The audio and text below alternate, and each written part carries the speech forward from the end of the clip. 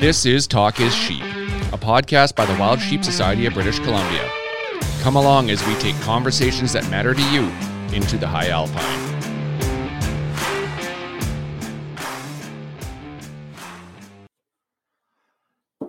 Mr. Steven.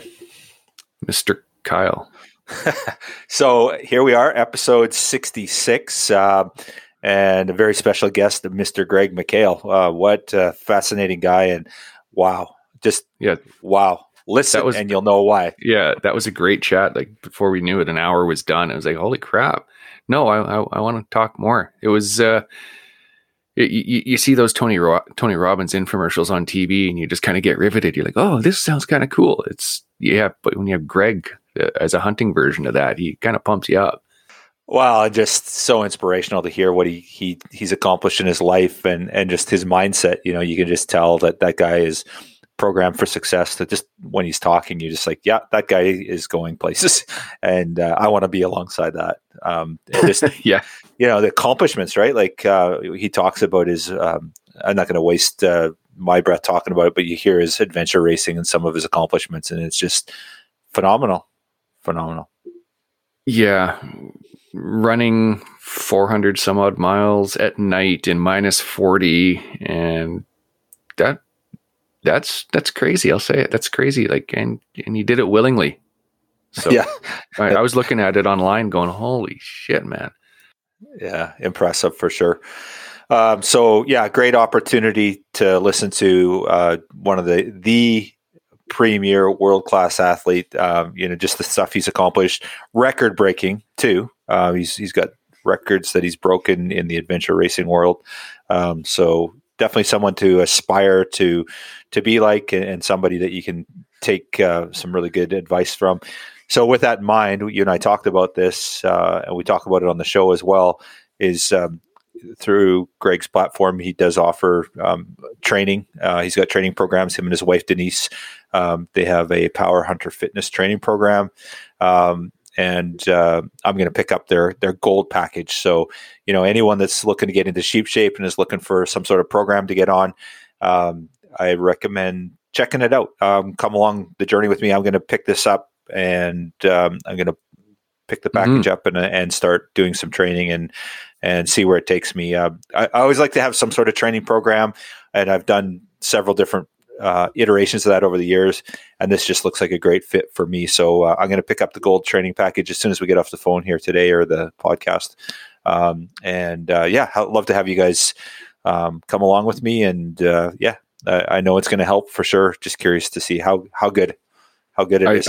I still think you need to set up an OnlyFans for that. Do before and after pictures and get the sweaty inspirational hashtag that influencer. You know. Oh, come on. Yeah, that's not going to happen. But but what I will do is I will share my journey. This is for me. I love talking about, that sort of stuff and sharing it with people. And if someone else is doing the same thing, and, I'd love to hear your feedback. And anyone that has been on this program, I'd love to get your feedback as well. Obviously a great program, and Denise and Greg have put a lot of effort into it, and a lot of really good quality content there. It's interesting, Greg talks about all three aspects of the program that they talk about. There's the physical aspect, there's the food aspect, what you're putting in your body, and then also just the mental aspect as well, right? So I think that's one of the things that stands out for me in the uniqueness of this, is it caters to all three, as opposed to lots of programs are just, it's just simply, go run or go do this or go do that or lift this weight and off you go, right? So yeah, exactly. And the guy ran 430 miles. He knows what he's talking about. Yeah, exactly.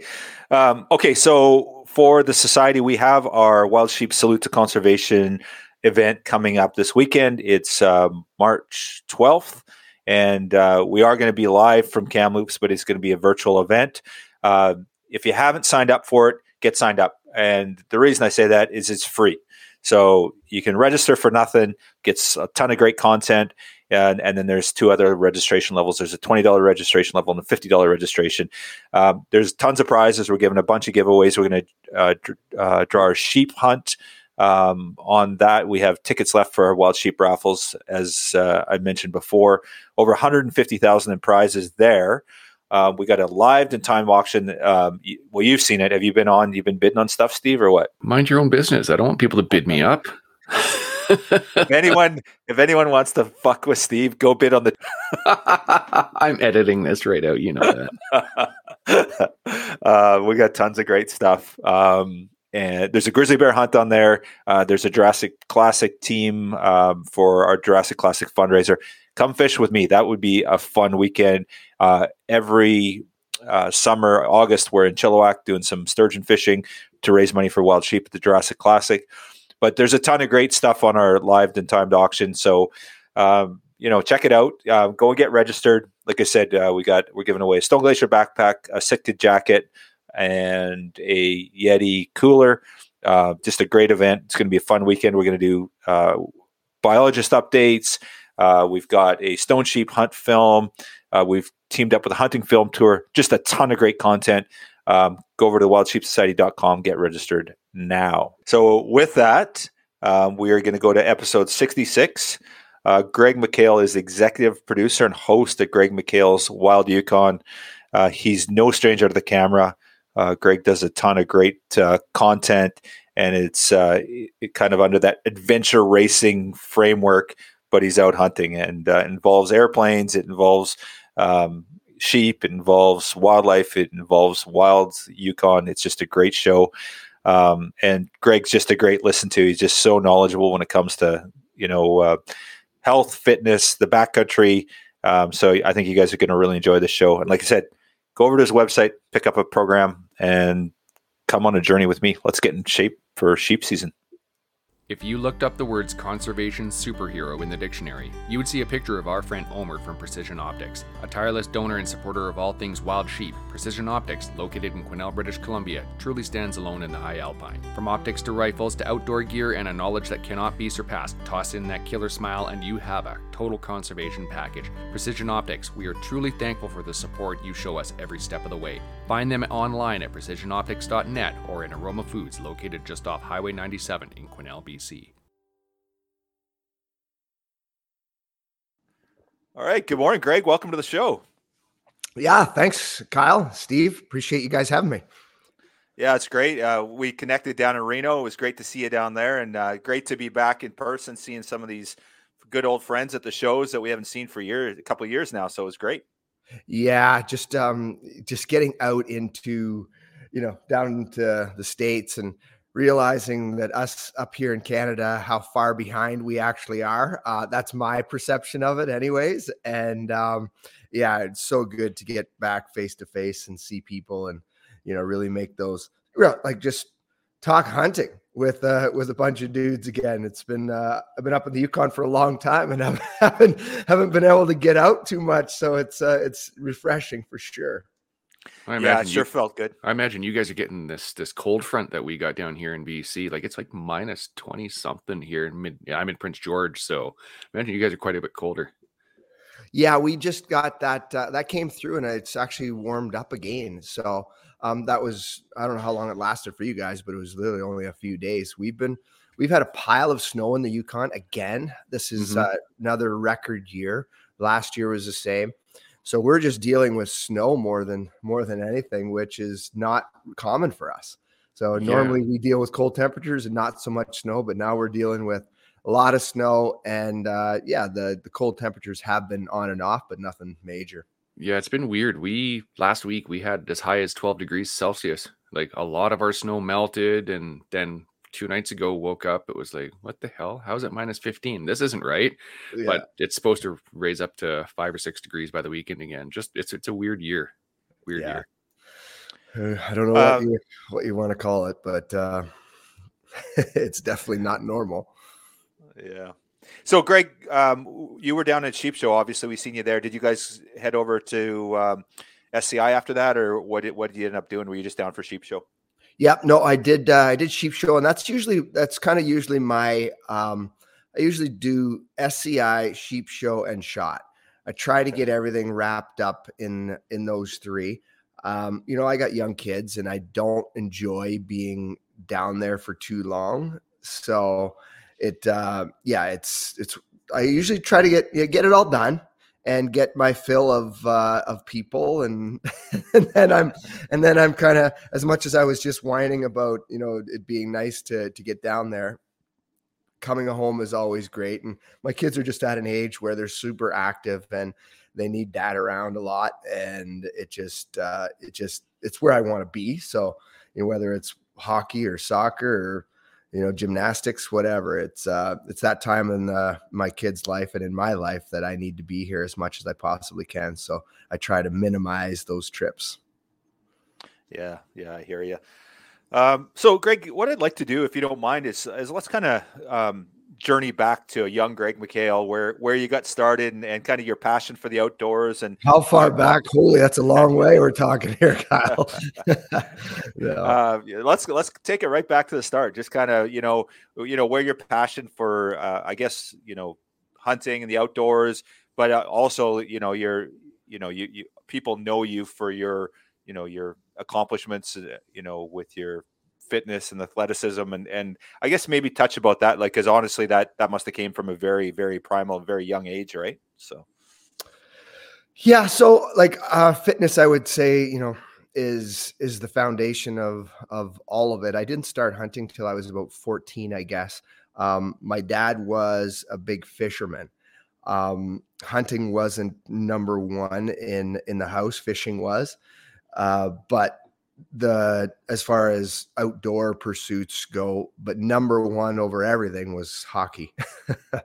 and just, you know, athletics and sports. And, you know, I played, you know, all kinds of different sports, but basically it was really hockey in the winter and baseball in the summer. So yeah, those were the two main drivers athletically, which don't really translate to what I ended up pursuing athletically at a professional level. But, you know, every I shouldn't say every, but, you know, a lot of kids in our country, it's the only real winter sport we had was hockey. And if you didn't play that, I don't know what you did, because that consumed every weekend and after school for me, my whole childhood. So I don't think if you didn't play hockey, I don't know what you were doing. Maybe video games, I don't know.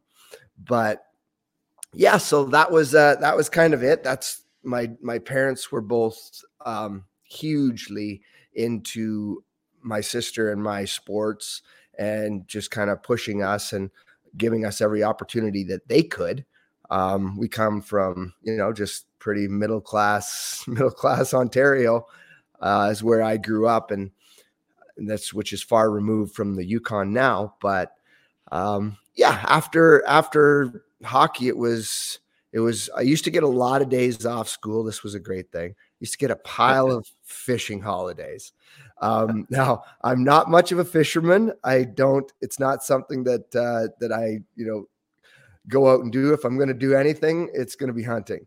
So fishing definitely is not a priority for me, but I used to enjoy the hell out of it when I used to get Fridays off school, and my dad would load me up into the van, and we would go and spend the weekend just fishing off of shore somewhere in Owen Sound, or, you know, once he could afford a boat, I guess we got to use a boat. But I remember so many days just sitting on shore, just throwing a line in the water. And yeah, that was kind of where it all started.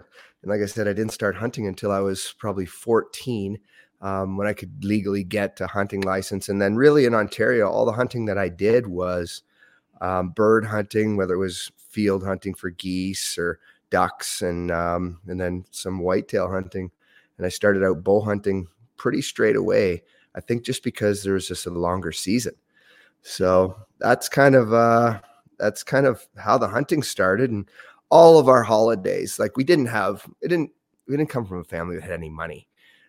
All of our holidays were just pack up the car, or later years the van, and move, you know, drive 8 hours north into the bush in northern Ontario and set up a wall tent. And that's where you spent the week, you know, fishing for speckled trout and just camping. That was our idea of what a holiday was.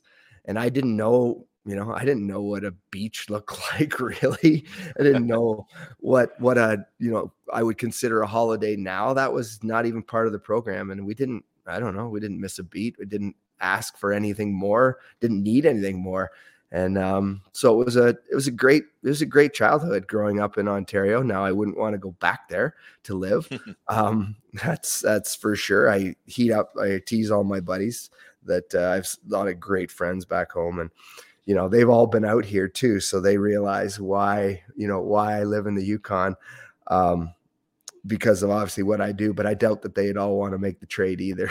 So it's one of those things. I found the right place for me in the Yukon and my family, and it's we're super happy to be here, and we're blessed in so many ways to live in this wild place that we do. And but yeah, it all started in Ontario. So with the kids, do you guys find yourselves doing sort of the similar lifestyle that you did when you were young? You guys spend a lot of time out in the bush, or not as much?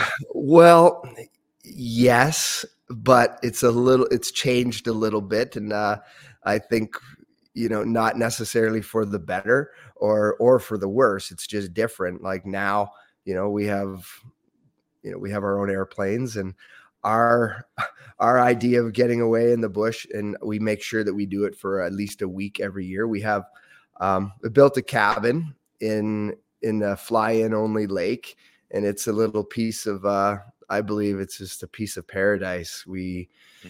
It's nobody ever comes around. We're the only ones on the lake, and it's fabulous.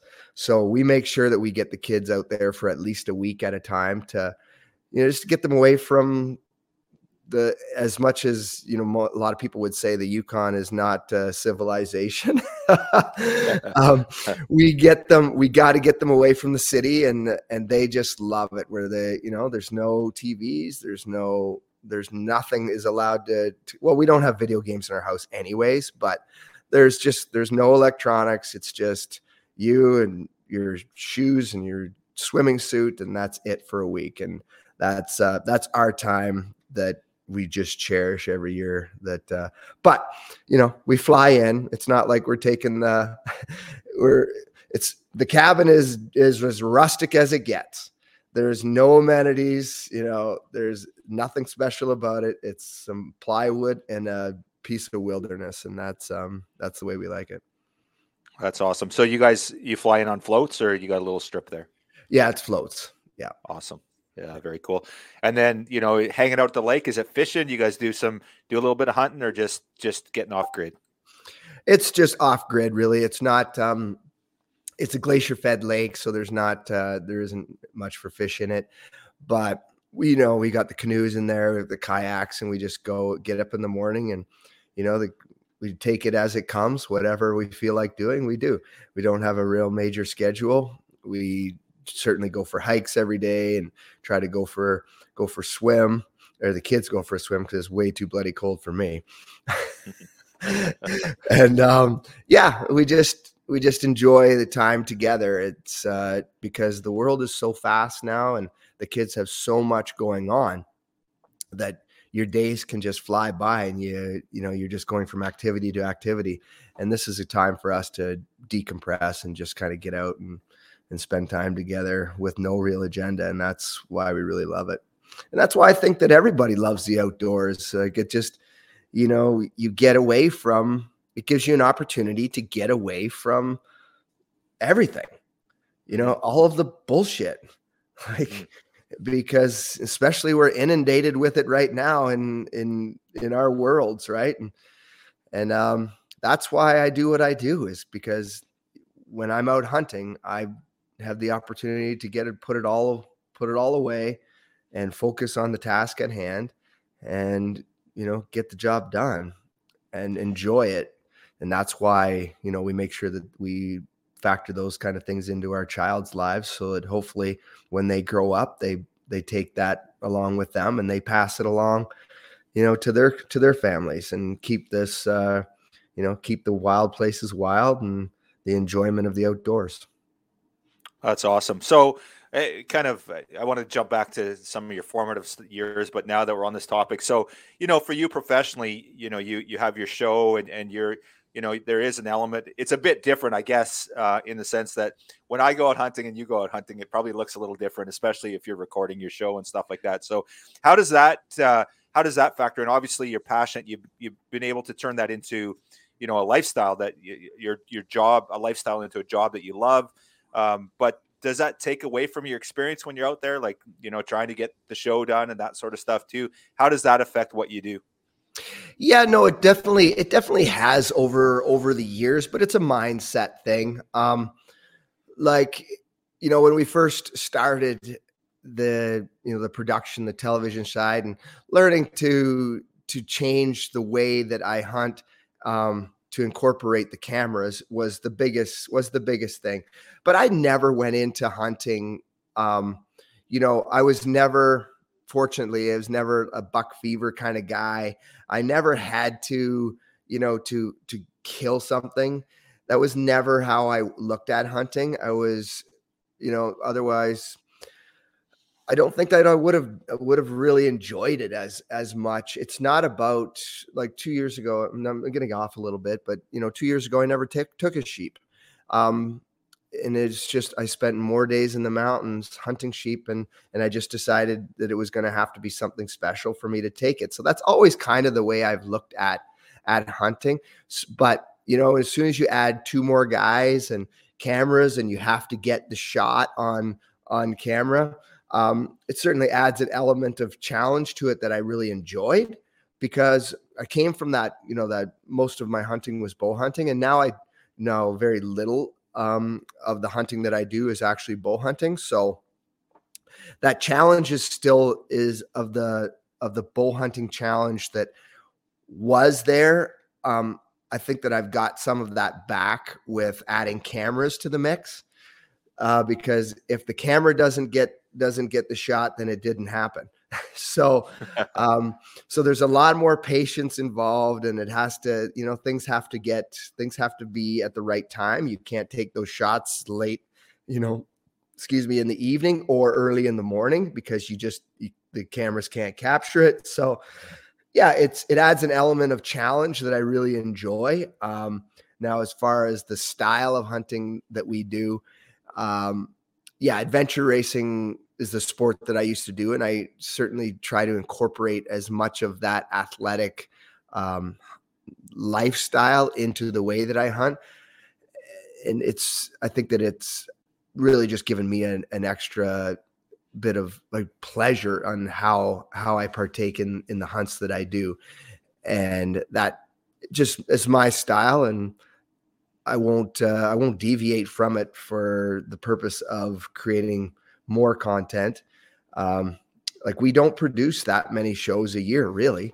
Like, a lot of, like, if I was doing say a whitetail show, then you can produce 13 episodes in a season or more, because you're sitting in a tree stand. But we don't roll that way, and we produce what we can, and sometimes we make double episodes, because some of these hunts are 10, 14 days, and you can't justifiably crunch 14 days of hunting into 22 minutes and present it to the audience in the way that it needs to be presented. Like, the guys that I have on the team, both Dave and Carl, are super great guys. They're fit guys and, talented. Dave is a really talented videographer and editor. And the 3 of us have, Dave and I especially, have grown from day one together.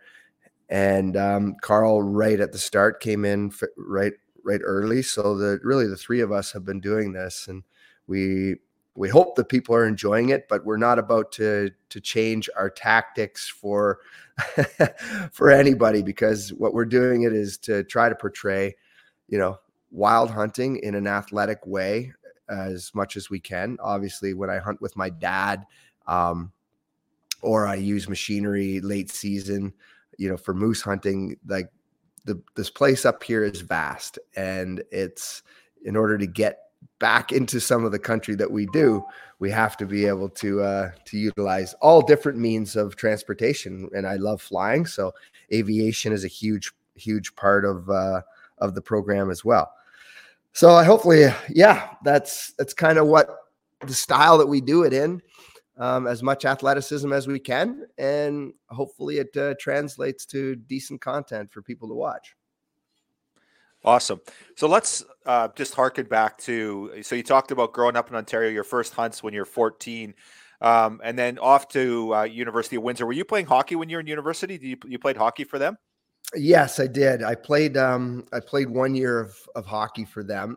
And then it was like hockey was, my personality is such that really once I realized that this whole hockey as a career wasn't really going to materialize, I started to lose interest, but at the same time I was still good at it. So it's, my personality is one that if you're good at something, kind of stick with it. And so after college, because I played for the Barrie Colts, and then that was while I was at college. And then after college, I was like, well, what do I do with myself? I was one of those lost kids who didn't know where a career in hockey's not going anywhere as far as any real money. Sure, you can go play in the Sunshine League and, down south somewhere and sit on a bus, for 6 months of the year, but that and make $35,000. But that really wasn't the kind of lifestyle I was looking for. So I knew I needed to have a real career. So, and I didn't want to start a real career, so I needed to continue on with school. So I went to university after college, and is the best thing I ever did, because that's where I met, I shouldn't say I met my wife there, but we reconnected there. My wife and I went to grade 1 together, from grade 1 to grade 8. And then we went to separate high schools. And then I went off to college. She went off to university. And the truth is that I picked the university to play hockey, and based on that I knew that that's where she was. So, I played hockey at the University of Windsor after, and that's where Denise and I got together again. And then after university, we loaded up her, I think it was a Plymouth Sundance, and we loaded it with every outdoor piece of equipment that we had. And we told our families that we were moving to Alberta. We were going to go to Banff and look for work there. All the while, we did know that we were moving to the Yukon, because if we had have told them that we were going to go to the Yukon, they would have, I don't know what they would have done, but the first question would have been like, what are you thinking, Greg? And then her parents would have been, you are not dragging my daughter to the Yukon. so yeah, that's kind of how it rolled. The university to out to the Yukon, out west, as far as you can go. Awesome. And is that when you got into your adventure racing and that sort of stuff, or how did that, like, obviously you had the hockey stuff in university, and then, off to the Yukon. So how did this adventure racing, and obviously part of your DNA, but how did that evolve? Yeah. So adventure racing was, took a bit of time. My wife is a tremendous runner. So she was running, and I ran to train for mountaineering and climbing. I used to, once we got out west, hunting was something that happened straight away, but the just adventure and the pursuit of, just adventure led me to climbing.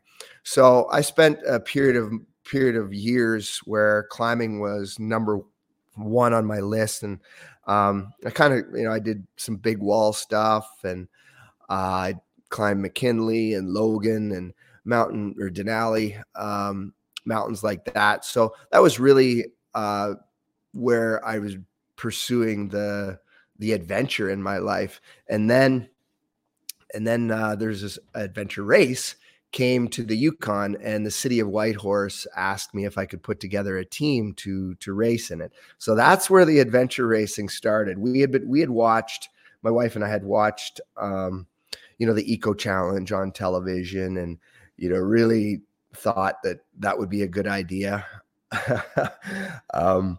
And then when the race came to town, it just kind of fell into our lap, and it was the hardest thing. That sport is the hardest thing I've ever done, or certainly adventure sport, but it was the most rewarding thing as well. It's the sport of adventure racing takes you to a place that I don't think that any other sport does. It's a team sport, and it tears you down, and really makes you look at who you are as a person. And sometimes you can find that that person that you're looking at on any given day of a race is not the person that you're proud to be at that moment, but it's picking up and moving forward. And that's where the tenacity, I think, to never give up and never quit really came from. And that I take that into the hunting world. And we've been very fortunate to have raced at a professional level for the best teams in the world all over, whether it's, we've raced for, my wife races as well. So, or she did. And, we raced for the best teams in Europe and the US and Canada. So it was a great career, and it's an amazing sport. So, Greg, you've done a lot of things. You've done the climbing, you've done obviously hockey and a whole bunch of other stuff athletically. What would you say is your biggest achievement? Was it the 400-mile race from Whitehorse to Dawson? Was it what stands out for you? Yeah, I would have to say the largest achievement. It's funny because the largest personal achievement is also a race that paid $0, but it was just the Yukon Arctic Ultra is what it was called. And I'd done a couple races in NWT called the Rock and Ice Ultra that leading up to that, which really painted the picture for, attempting to try to break the record of a 430-mile foot race, which was the Arctic Ultra, or the Yukon Arctic Ultra that I did here. And that race, I call it it was the highest achievement for me because I'd never felt that I could be so low and come back from it. Just beat down to a place where I didn't, I couldn't imagine that I could be in so much pain and so beat down and have to dig out and come back. Now that race was a special situation because after about 30 miles on the course of 430, I never really saw another person on the course until the end of the race. There was a few checkpoints along the way where I did see people, but otherwise it was just me and minus 40-degree temperatures pulling all of my stuff for 430 miles in the dead of the winter in the darkness. And there's a lot of time. There's a lot of alone time, and you got nobody to look to for help, nobody to talk to. It's just you and your own brain and your own pain. And it's a unique place to be. Mm-hmm. And of all the racing all over the world I'd ever done, it had never been like that, where it was this solo event that I never saw anybody. And it was the conditions were so extreme. So that's where, that's why I call that it's the most rewarding and most difficult thing that I've ever done in my life. Oh yeah. I'm just looking at it now online, and like, what the hell? It's, yeah, like you said, dead of winter. Like, that's insane. And one of the little blurbs here, it says the trail race is marked, but fresh snow, a lot of wind can obliterate the route, leaving it difficult to find the way. Threat of frostbite hangs over you. Hours of darkness are brutally long, clouding your judgment. Struggle to eat enough. Sleep is limited. You're alone. Sounds fun. Yeah, it doesn't, when you read it like that, it doesn't sound so appealing, does it? No, I went into that thing knowing that there was going to be zero fun, obviously. But I was at the best shape of my life. I was the mentally as strong as I've ever been in my life. And I had it dialed in. And I knew that I could break the record. If all things, depending on the conditions and because that race from year to year can be completely different. Like I know the temperatures were below minus 45 as I moved north toward Dawson, because I know those temperatures because I trained at them or close to them. So there's so much. I could talk about this race for hours because it's just one of those things that until you can't understand it until you go and do it. And that's what, like so many things in life, right? And that's why we love to hear stories of, whether it's Mount Everest or, these wild adventures, because it's really difficult to put into context until you've actually gone and done them. But this thing is a different beast. All the mountaineering in the world, that like the mountaineering that I did, and I, obviously I didn't do 8,000 meter peaks, but mountaineering is a joke compared to that race certainly in the conditions that I had it that year. It was a beast. And the problem with me, or the thing about me, is in wanting to not just complete the event, because you could go and do this event, and if you carry a ton of gear and you look at it as a camping trip, that's one thing. You could sleep 8 hours a day until they shut the course down behind you, or as long as you're moving, they'll keep it open. Where my intent was to race this thing and to break the current record. So there was no time to take the foot off the throttle, and I didn't have the luxury of having a whole bunch of extra gear. So I knew I had to cut my sleep down as much as I possibly could in order to win this race. Now, the year that I did it, I know that if the top 5 expedition, polar expedition athletes were there, guaranteed somebody would have died. I guarantee that, because we would have been pushing each other so hard to, like, as it was, I didn't know where my competition was because I was out there on my own the whole time, and the communications were crap. Like the organization of the race was crap. There was a checkpoint that was supposed to be there. The last checkpoint before the finish of the race was supposed to be there. And that's where it was like minus 45, and that checkpoint wasn't there. So and I had dialed my race I know that I could do like 100 kilometers at a time without resupplying without having to start a fire for water and all of these things. I had it completely dialed in, and then that checkpoint wasn't there. And then the wheels didn't fall off the wagon, but it was riding the fine line of absolutely losing fingers and toes. Like that would have been a given. Like every year somebody gets frostbite, almost every year somebody gets frostbite and loses digits. But I'm saying if all of us if the top guys in the world were there racing, somebody would have froze to death. Just pushing each other so hard. Yeah. Kyle, let's do it. And lack of and just lack of organization would have led to somebody's death. So Greg, did you break the record? I did. But I didn't do it. I didn't do it as fast as I thought that I should have done it. And a few factors played in there. It snowed. It started to snow about just halfway through the race, and I broke like 100 kilometers of trail in my snowshoes. Wow. Would you do it again?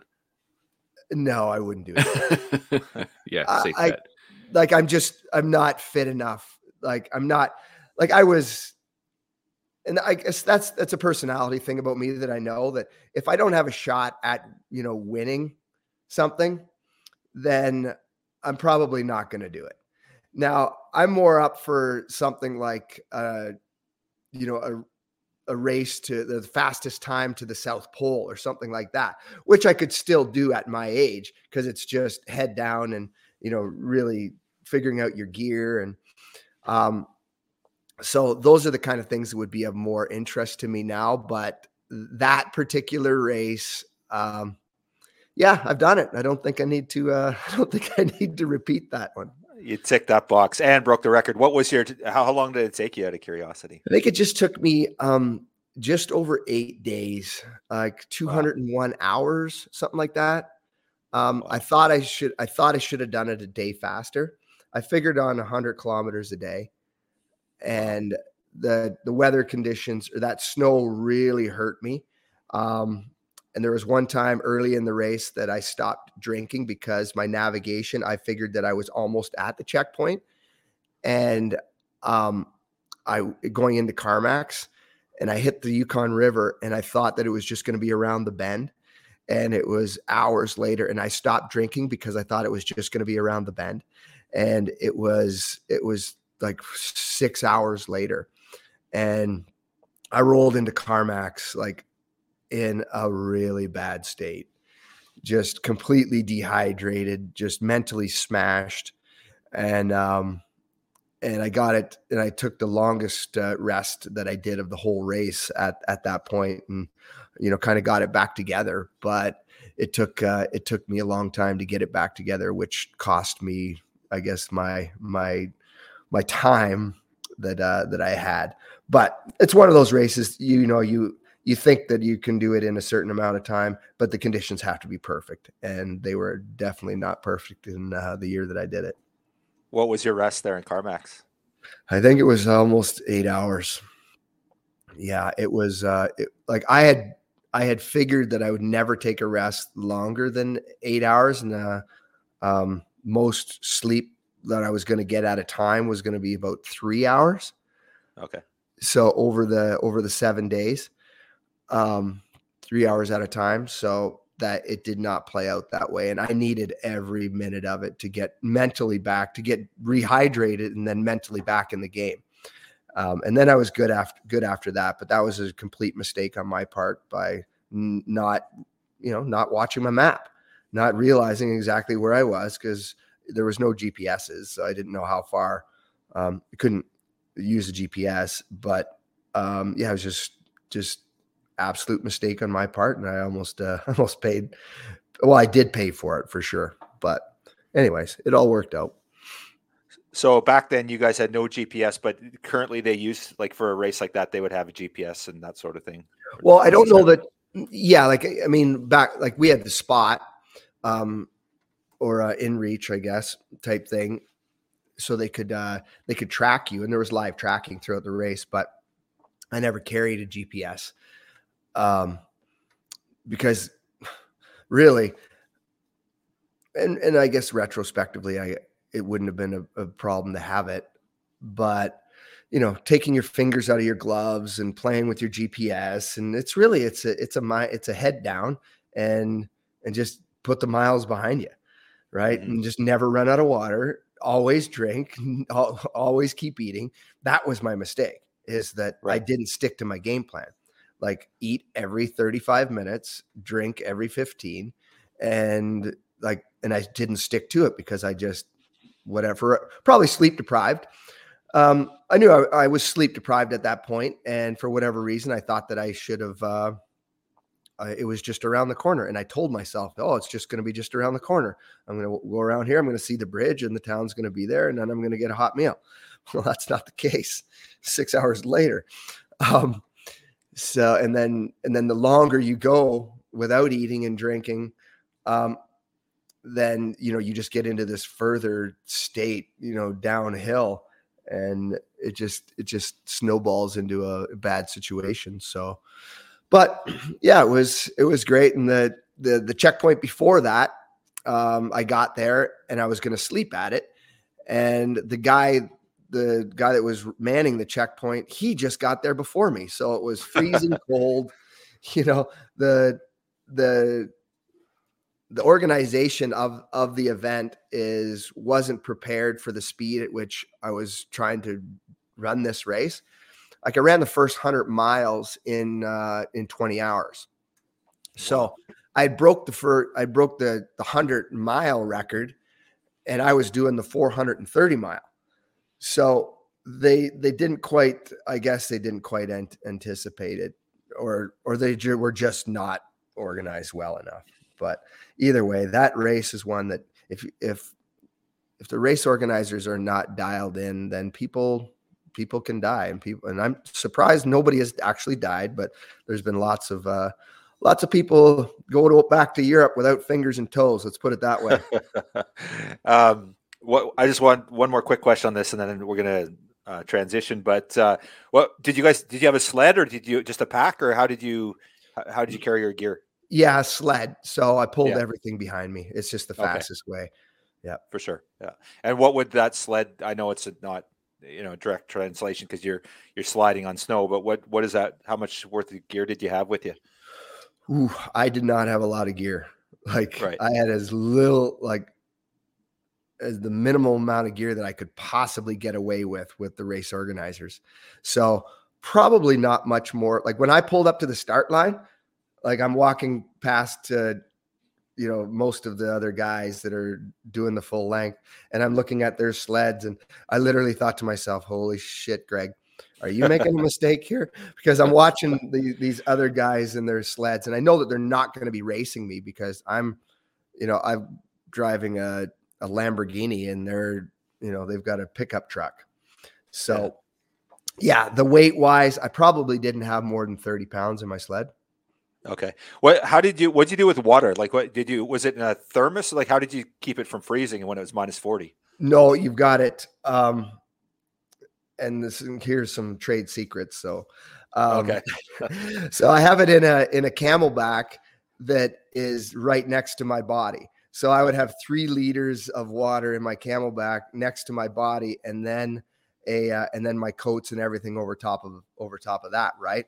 So it will never freeze. But the thing is with your hose, you have an insulated hose, but that doesn't mean anything. You have to, every time you drink, you must blow all of the liquid back into the bag, back into your Camelback, so that there's nothing in the hose. Otherwise that hose will freeze, and then you stick that hose underneath your armpit.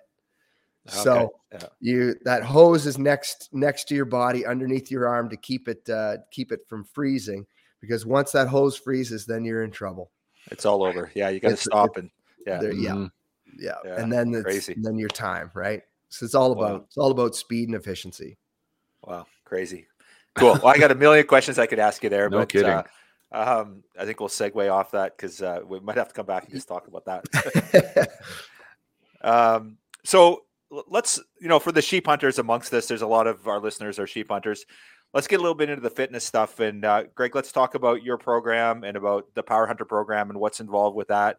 And I guess just, let's take me, for example. I, a very low fitness right now. I get in sheep shape every year. I manage to get out in the mountain. I'm never in as good a shape as I should be. But so someone like me, maybe one of our listeners, kind of an average listener, let's talk a little bit about fitness and how we should approach things and where we should be at this time of year thinking about sheep season. Yeah, well, it's interesting. Anyone who wants to hunt sheep, I think we're all in the same. Everybody's the same.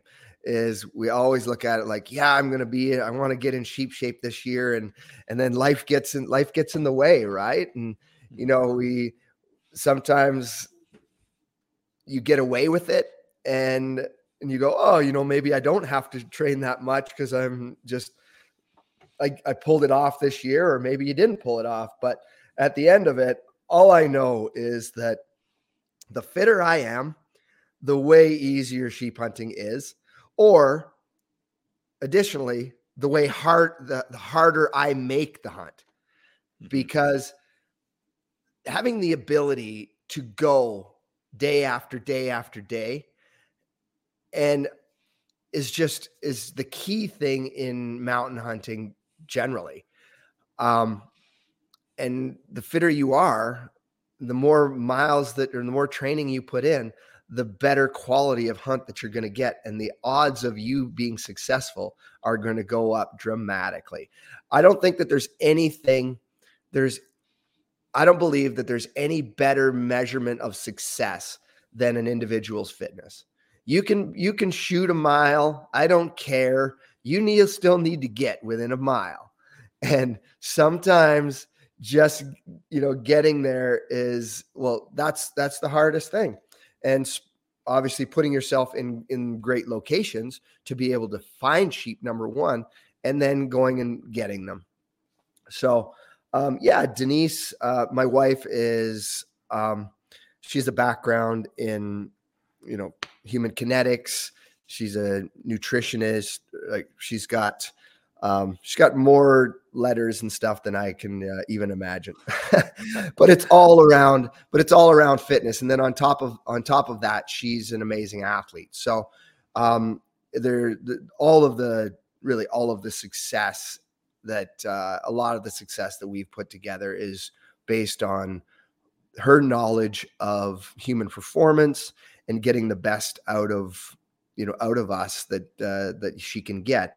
And she's done a great job of keeping our family fit and healthy, and certainly has been the driving force behind the human performance of our athletic career. So we've put together a program, and more, I would say that she's put the foundation of the program together, is to really maximize what we believe is the best program to get somebody ready to move toward a mountain hunt. And we've had amazing success with the people that have completed the Power Hunter fitness program. It's been so rewarding for us to see, guys drop, a pile of weight and then go on to actually take a sheep. So it's been fantastic, and the program is really working for people.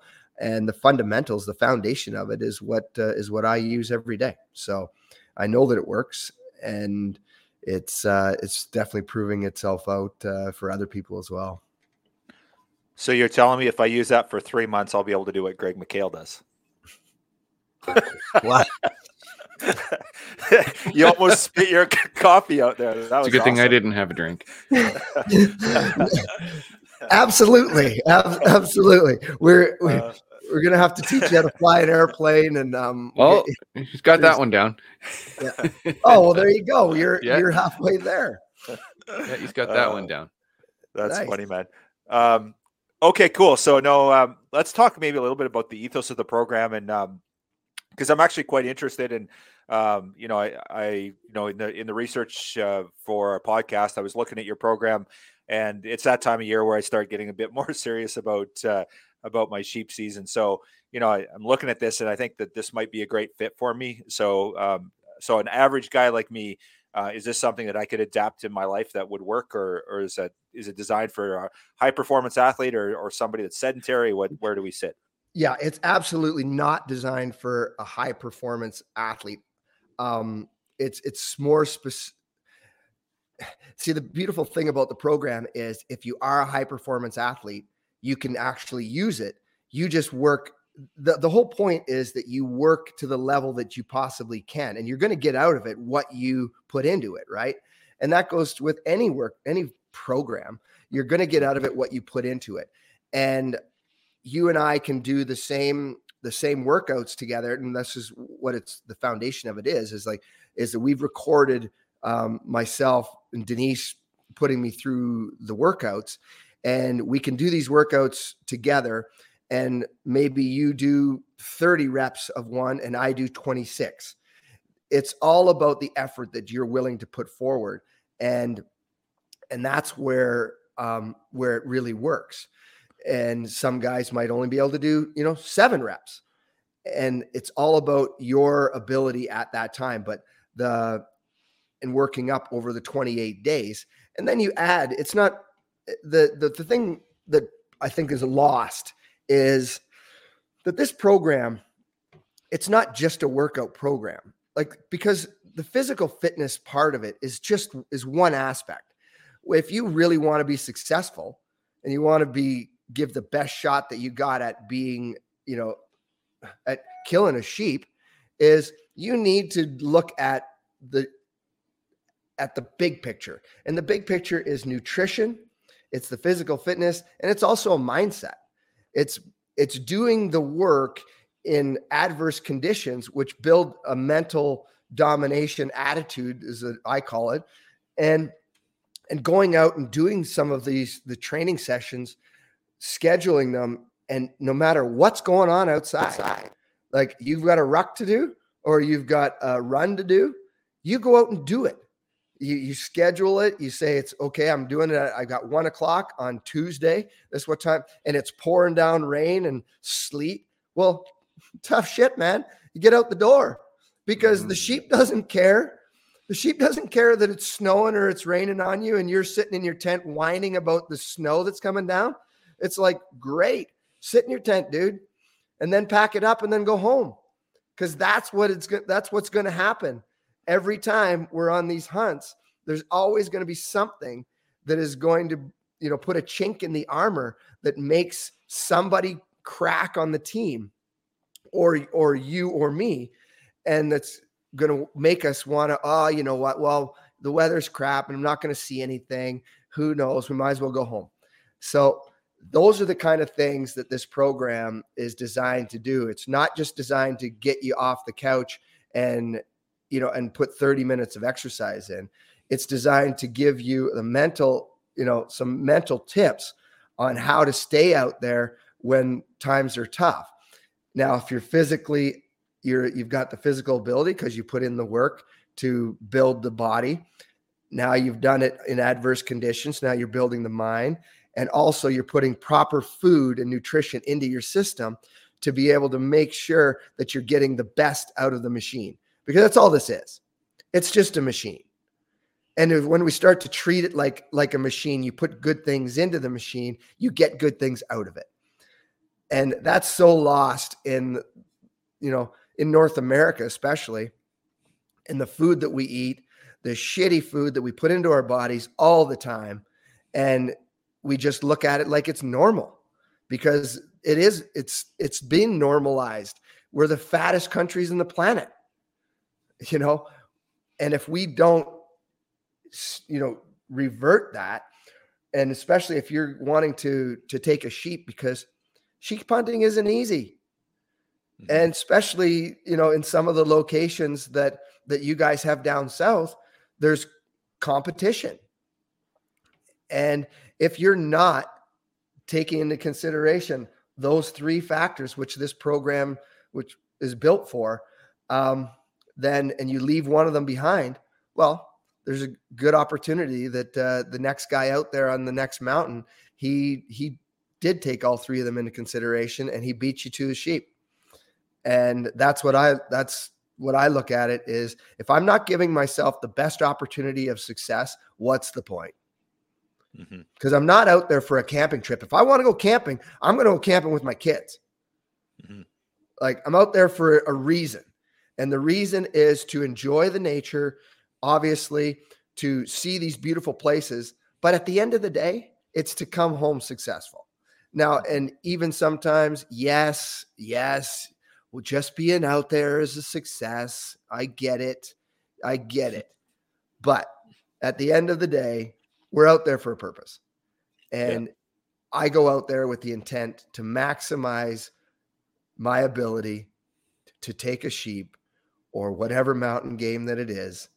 And if I don't see one, or don't see the one that I'm looking for, yes, it is a success. But I've done everything I need to do to put all of the opportunities in my hand to come away with the goal. Well, and you bring the point up is you get out there and you see your 12-year-old ram that you've dreamt about your entire life, and you don't kill it because you weren't ready for it. And then it isn't a success. It's a failure, and you're going to feel like it's a failure for sure. Absolutely. We had have a guy in the program that he joined the program for exactly that reason. Last year, he was up in this drainage, and the idea was, well, they're going to hunt this drainage, and because there's bighorns in it, and supposedly, but they didn't physically prepare themselves to go beyond that drainage, and just climbing to the top of the mountain to look at the next one when the one that they were in was empty.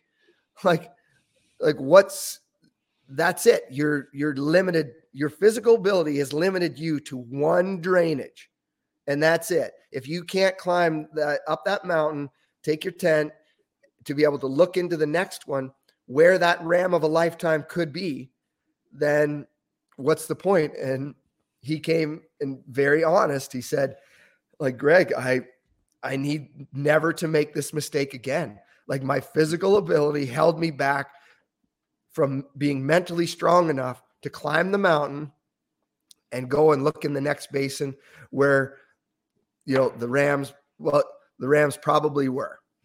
And so great for him. And he got into the program. He's doing fantastic. And now not only does he have the physical ability, but he's gained as much the mental strength to go, I know that I'm going to the next basin this year.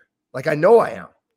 Mm-hmm. So yeah, great if the Rams are in the one that I was in, but if they're not, I know that I'm going to the next one, and then the next one and the next one. And that's you build on it, and that's how it works. And then you're successful. Well, it gives you the confidence for sure. That's that aspect of it too. And then there's also just the enjoyment factor that you actually, there's been times on the hill where I've been so exhausted and in horrible shape, and you're just like, you're not enjoying yourself, and you've given that chance to actually enjoy your experience when you're out there as well, if you actually are in the proper conditioning for it. Yeah, I did my first fly-in this past September, and I busted my ass up the hill for, God, how long was it, Kyle? Damn near a year to lose about 50 pounds just so I could be in shape. And when we got up there, I had the backpack on, and I was flying up. I was like, holy shit, this is great for my mental health. And I was keeping up with everybody. The weather sucked, didn't get anything, not what we were after. Got a couple of great big bull moose, but it made a huge difference on the mindset, because 2 years ago, even bear hunting around here, trying to hike a Forest Service road out of shape, it was just like, oh my God, this sucks. So yeah, I definitely need to get my ass kicked back into shape, because I came back in late September and went, all right, I can put on a few more pounds. And well, here we are in February, and I'm like, no, I need to get rid of those ones now. So, well, it's 50 pounds, Steve. That's amazing. So congratulations. But, and I guess as much congratulations is that you recognize that it's time to get it fired up again. Oh, definitely. So, definitely. I mean, that's amazing. Anybody that has the mental strength to lose 50 pounds has the mental strength to do almost anything. Because that is not an easy task. No, definitely wasn't. And I commend you. That's amazing, Steve. Okay, so help me out here, Greg. I'm going to pick up one of your programs. I've done a little bit of research on it, not a ton. And for anyone else that's interested, Greg's got 3 great programs, it looks like. So I was kind of looking at your gold program. Is that something that would fit for someone like me, or should I be, do you start with a silver, or do you go straight to the platinum? What's kind of, what's the best pitch for that? Yeah, I mean, the gold is, I would say, is going to be the foundation of it all. Like if you're looking for the platinum side, is if you're looking for some specific tweaks to maybe what it is that you're looking for, where you sit down and you can talk to Denise or I. A lot of guys that are looking for the platinum, they're looking to sit down and maybe talk about some gear stuff, or talk about really specific training for them. And if they're talking gear, they're always talking to me. But if they're talking really specific training, Denise is the one for them to talk to. And really but the gold is probably the standard, because I believe, and we really have the silver out there, which is the physical, just like kind of more the physical aspect of it. But it's all about the three. It's about the mental, it's about the nutrition, and it's about the physical. And anyone that has done the gold and the taken, like, it's meal programs and a meal plan and everything, they really enjoy the meals. My wife is an amazing cook, and she's put together, a meal program that really assists in dropping the body weight and, lean muscle mass along with the workouts. And I would absolutely say that that's where everybody should start. And if you want to more tailor it and ask specific questions, that's where you can get on the phone with either Denise or I, and we can work you through some of the other things. I can certainly help motivate some people and provide some tips that really work for me. And that's where, it's routines and just different things, different techniques that I use that work for me every day to keep me on point. And those have been very successful for a lot of guys that need a little bit, or would looking for a little bit of an extra edge.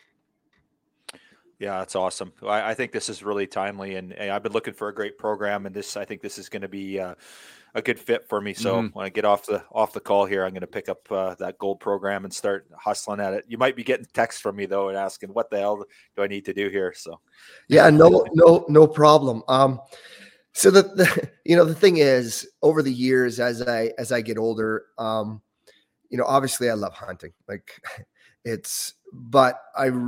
my wife and I, we really enjoy seeing people not just succeed in the hunting world by virtue of the program, but just succeed in life, because that's what this is. This is a program for life. And when you take control of, Steve, as you know, man, you drop 50 pounds. When you take control of your body and you take that back, that's something that is so empowering, and that nobody can take away. And sure, it's easy, sometimes to fall off, but once you've done it, you can get back on. And I guess where I was going with this is that we find so much pleasure in helping people get in better physical shape, and as much as that, better mental shape, and just be better people. Because when I'm fit, when I'm, everything is working, I'm fit, I'm strong, I'm a better father. I'm a better husband.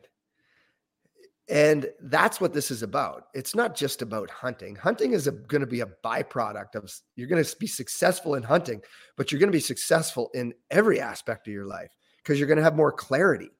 You put good food in, you exercise, your brain works better, you motivate yourself to get out in difficult situations, you just become a higher level human. And that's what really is drives both Denise and I to continue doing what we're doing. It's absolutely not about it's not about anything else. It's about helping people be the best that they can be, and because we all need help, and we all need help. There's nobody that's above it. Like, I need help to, like, I surround myself with great people that help motivate me to be the best that I can be every day. Am I successful every day? Absolutely not. I fail all the time. But it's recognizing the failure, picking yourself up, and not beating yourself up over it. That's one thing that I don't do, is when I make a mistake, I recognize it, try obviously never do it again, but I don't beat myself up about it, and I move forward. And these are all, it's all about the people that you have around you, and you surround yourself with good people that are all moving in the right direction, and it's just inevitable that you just get better. Yeah, right on. Well, that's sage advice for sure, Greg. And I'm going to take your advice on it and pick up a program. And yeah, really, really excited about it. So we'll have to have you back in 3 months and see how how it worked out for me. Well, yeah, no, you'll definitely be keeping me in the loop as to how it's going, and yeah, maybe I'll make sure I keep you accountable. Shoot, what have I done? Right on. Well, I'm going to be respectful of your time here, Greg, and we'd love to have you back again and chat more on this, and maybe touch more into the stuff for for our sheep hunters and fitness and that aspect of it. But I'm definitely picking this program up, and anyone listening, I guess what's the best way to pick up a program? How should they move forward if they're interested? Yeah, it's just www.powerhunterfitness.com is the site. You can go on there and check it out. But additionally, what we should do is you guys are doing great things down there in BC, and I really appreciate what you guys are doing for wild sheep and conservation in general. And we need to we need to maybe give away one of the programs with your next event or whatever you guys got going on. So let's add that into the mix for you guys. I don't know whether you want to auction or whatever, however it works for you guys, but let's make sure we get some programs available for your audience. That's awesome. Yeah. Couple of before pictures of Kyle and then an after. There you go. That's great, Greg. We appreciate that. And yeah, we do have a fundraiser coming up on March 12th. So we'll take you up on that, and we'll see what works for you. And we'll put one of those on there. And then I'm going to try and keep our listeners updated on my progress. So, anyone interested, get over to Greg's website, pick up, any one of the three. I'm going to pick up a gold, and I'm going to start hitting it hard and getting in shape for sheep season. And if anyone wants to follow along with me, Steve and I'll kind of do weekly updates on my progress and see how it goes, and everyone can have a laugh at my expense. So we'll get some sweaty photos out there and see how it goes. I think you're setting up an OnlyFans, Kyle. Yeah. I didn't say anything about pictures. Okay. No pictures, but awesome. Well, Greg, I can't thank you enough, and appreciate all you do for us in the hunting world, in the conservation world, in the, health world. Just appreciate everything, and just great work.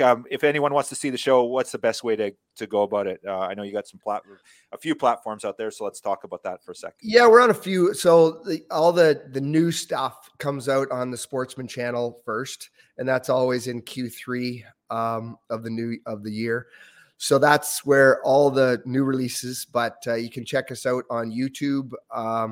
Carbon TV, and we're actually moving over to Waypoint TV. So anybody that has a Samsung smart television will be able to get that, get our content on there. It'll be streaming live, and on their website as well. So but YouTube is probably a super quick way for you to jump on there. Everything is Greg McHale's Wild Yukon. And guys, I really appreciate you having me on. It's always a pleasure when I get to talk to fellow Canadians, and we get to talk sheep. And so we didn't talk actually that much sheep, but I really appreciate you having me. Yeah, appreciate it. And yeah, we'll get you on again, and we'll chat maybe as we get a little closer to the sheep season, and talk about your plans for the year and what you got coming up on the show and that sort of thing. It'd be really cool to catch up. So thank you again, Greg. Thanks, guys.